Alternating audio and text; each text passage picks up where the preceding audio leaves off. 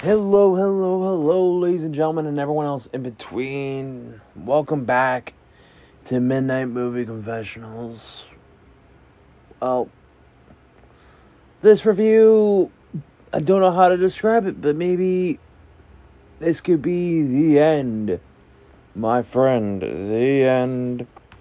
Yes, that sounds a lot like a song lyric, doesn't it? Well, they do say that the day destroys the night. Night divides the day. Tried to run, tried to hide. Break on through to the other side. Break on through to the other side. Break on through to the other side, yeah. Okay, well, now I hope you all kind of get that reference. If you don't, then maybe this other one might get you. Riders on the storm. Boom, ba-dum, boom, boom. Riders on the storm. Boom, ba-dum, boom, boom. Into this world we're thrown. Dun, dun, dun, dun. Into this world we're thrown. Dun, dun, dun, dun. Riders on the storm.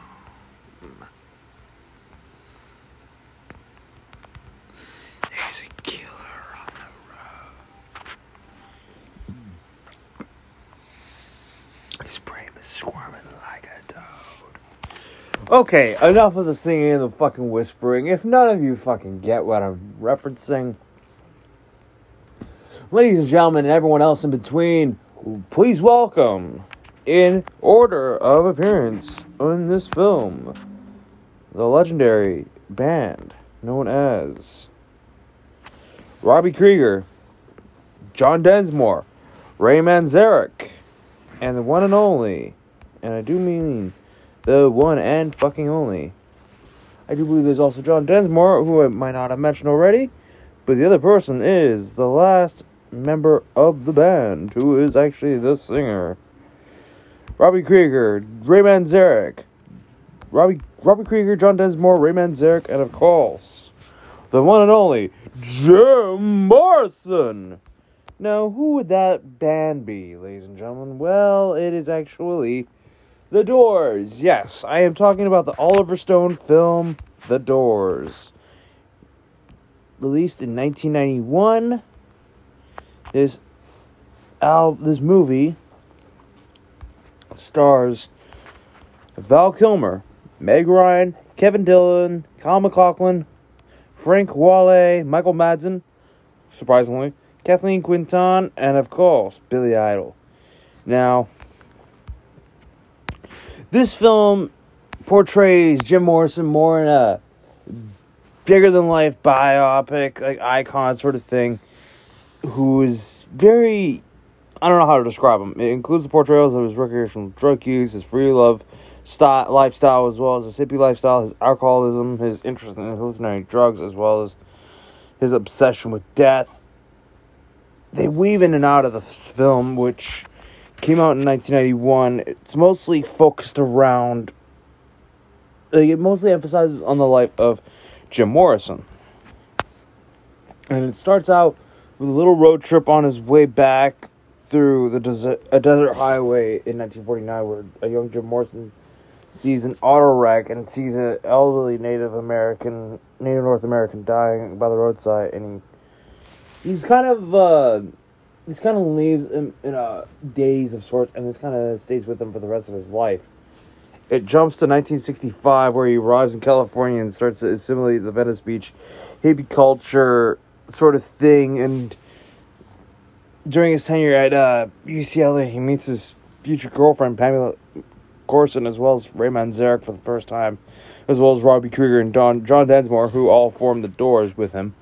But this is also at the same time he decides to quit making movies, because he tried to make a movie that was very interesting, to say the least. And during his studies there, no one really liked it at all. So he actually convinces, after recording one song with his bandmates, he decides to convince them all, including his girlfriend at the time, to travel to Death Valley and experience the effects of some mescaline. And upon returning to LA, they find themselves going to Whiskey A Go-Go and doing several shows there. One day, the onstage antics that he had, as well as his performance for the group song The End, upsets the club owners, and they're actually ejected from the venue, sadly. But not all is lost, really, because Paul A. Rothschild and Jack Holzman of Elektra Records actually offered them a deal to record their first album and produce it. And later, they have hits like Light My Fire and whatnot. And, they're invited to the Ed Sullivan Show only to have the producers say they needed to change some of the lyrics, not a whole lot, because they think it's a reference to drugs. Despite this, Morrison actually performs the original lyric instead of what they were wanting to change it to during the live broadcast, and they're not allowed to perform on the show again. They were even going to be promised multiple times on the Ed Sullivan Show, but they didn't get to do that because of John. Well, Jim, I should say, not Jim. Not John. Jim Morrison. Fuck. Whatever. As they continue, Jim kind of becomes more and more infatuated with his own image as something called the Lizard King, and he develops an addiction to alcohol and drugs. And he meets some random girl one day at a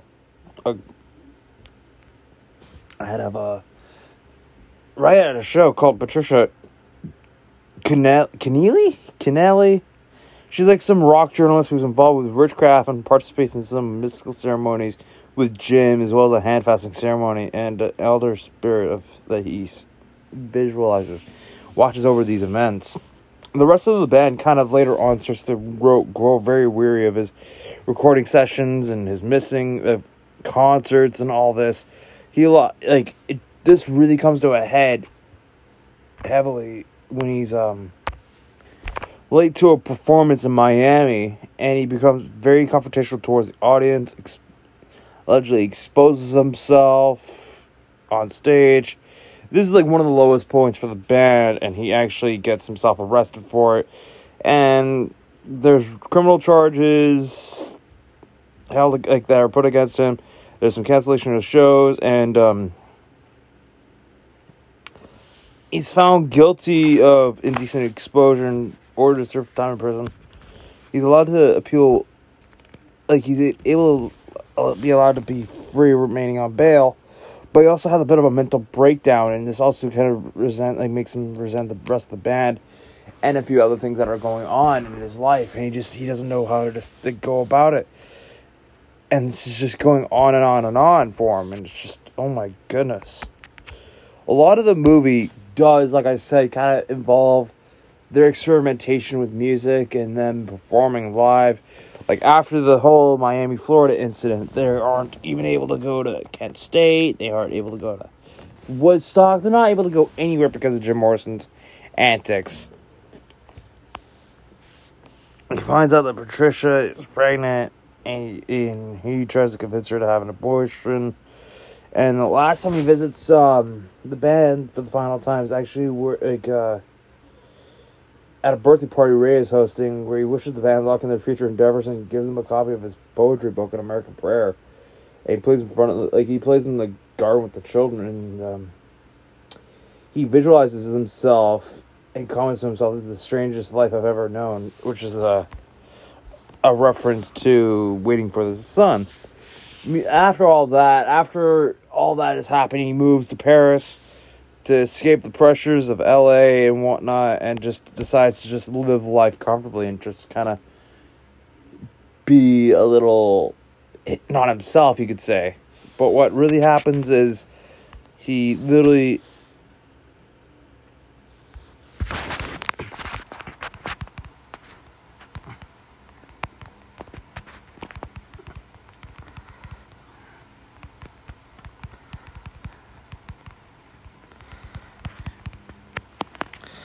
basically he goes out there and finds himself dead at the age of 27 with heart failure. Well, I know this was not a very lengthy review on this movie. I didn't know how to really explain it all, and I felt the need to condense this review because, well, the Doors are not to everyone's taste, I would have to say. This movie was very different, if I'm truly honest. It was not a movie that was done lightly and tried to be done in a ha-ha sense. This was meant to be very serious as a biopic that kind of took itself a bit of in a weird direction, and it didn't work.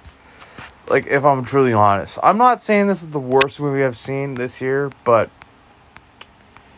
it's one of the movies I didn't expect to not really enjoy. I mean, during the closing credits, they are to they actually show the band recording LA Woman in the studio. They do have a bit of a little bit that says before the closing credits that Jim Morrison is said to have died of heart failure. He was 27 years old.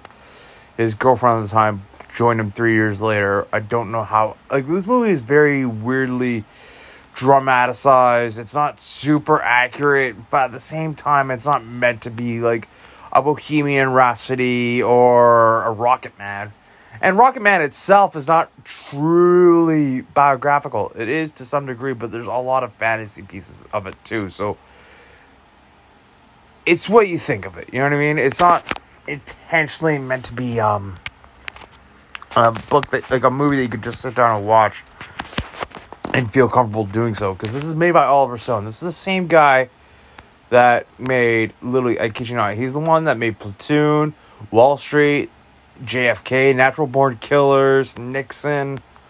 Like, he's made quite a few projects that are actually, if I'm honest, some of the best things that most people have seen, honestly. He even helped write Scarface, the 1983 version, not the 1932 version, because that would have been kind of hard to do if you weren't born yet. I mean, he directed W, which is actually not a bad one either. He also directed one of my favorite films of 2016, Snowden, which to this day is definitely a movie I've been wanting to talk about for the longest time. I don't think I'll ever record a podcast for that one because it's so difficult to go on and explain what's going on, because it's still happening to this day. Like, some of the things that are going on, it's a little too political. Let's just say it's a little too political and hard to kind of talk about if it's going to be a politically based thriller. It's not like a fictionalized thriller like Air Force One or any of the Jack Ryan movies like The Hunt for Red October or Shadow Recruit or Clear and Present Danger or The Sum of All Fears. It's nothing like that. Like, it's not like a Jack Ryan, Tom Clancy novel turned movie. I can't, like, those ones I could easily do no problem. But Snowden, on the other hand, I can't, because it's real life and it feels a little bit more difficult to talk about. But then again, this film was dramatized real life as well. Like, it wasn't, I don't know how to describe it. This movie was very haunting at times too. Like, especially when they're talking about, like, near the very end, they're talking about one of my favorite songs by The Doors, Riders on the Storm. And I don't know if there's another person that I don't know if they were featured in it or not, but they might have been. I don't know. I have to take a look quickly to see if they were.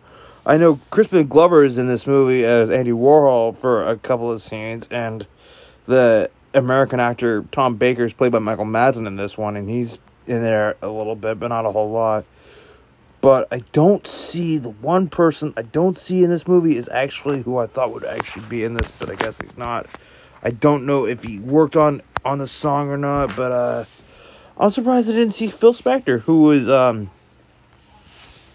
known for his ridiculous Wallace Sound thing that he did. And, well, sucks to be that fucker. He's dead. Thank God for Philip Spector being dead. Bastard. Guy was a fucking maniac. But whatever, I'm not going to get into issues with him at all. I'm not going to do that. But I guess he wasn't someone that worked on that song, maybe, I guess. I don't know. I guess not. I thought he produced it. I guess he didn't. Okay, it was Bruce Botnick who produced that song. Okay, that makes more sense. But whatever. It doesn't matter anyways. It was one of those songs that I like listening to. It's very haunting. It's very epic. But you know what? Whatever. What is my rating for this movie? I bet you're all wanting to figure out what it is. Well, if I'm truly honest, I have to give this film, as much as I like Oliver Stone for what he's done in the past, I kind of can't give this a film a solid 10 or a 9 or an 8 or even a 7. I have to give this film... I hate to say it. This film, The Doors, gets the 4. Now, I'm not saying this movie was subpar. Quite the opposite. I just didn't find it enjoyable. Maybe a second time or a third time watch through, I might find it better. But the first time, I didn't like it. I really didn't. I really wanted to. Val Kilmer's performance as Jim Morrison made me want to watch it and really enjoy it. Just be engrossed by it. But it didn't work. It really didn't work for me. Maybe Natural Born Killers might be a movie that I'll review next of Oliver Stone's work. I don't know when. Sometime in the future. But if I'm honest, this was a movie I didn't like. I honestly, maybe I need to be on mescaline or some acid or something, but even then, if I was on any sort of hallucinogenic substance, I don't think I would have enjoyed this movie just as much. I would probably not be able to record this podcast because I would have been inebriated and I wouldn't have felt safe to do so. I would have probably said something very messed up. But, you know what? I gave this a shot. My friend recommended me to watch it. I gave it a shot. Maybe I'm being too harsh on it, but I feel like it's stuck between a 4 and a 5. And I'm sticking to my guns here, and I'm giving this film a 4. I'm sorry. But this film was not that good to me. But at least I gave it a shot. And, well, next movie review, I don't know what will it be, but it'll be something. And, well, until next time, ladies and gentlemen, and everyone else in between, I hope you all enjoyed this review. Next one's coming very soon. Enjoy it next. This is Scott, signing out. End transmission. Riders on the storm. Riders on the storm.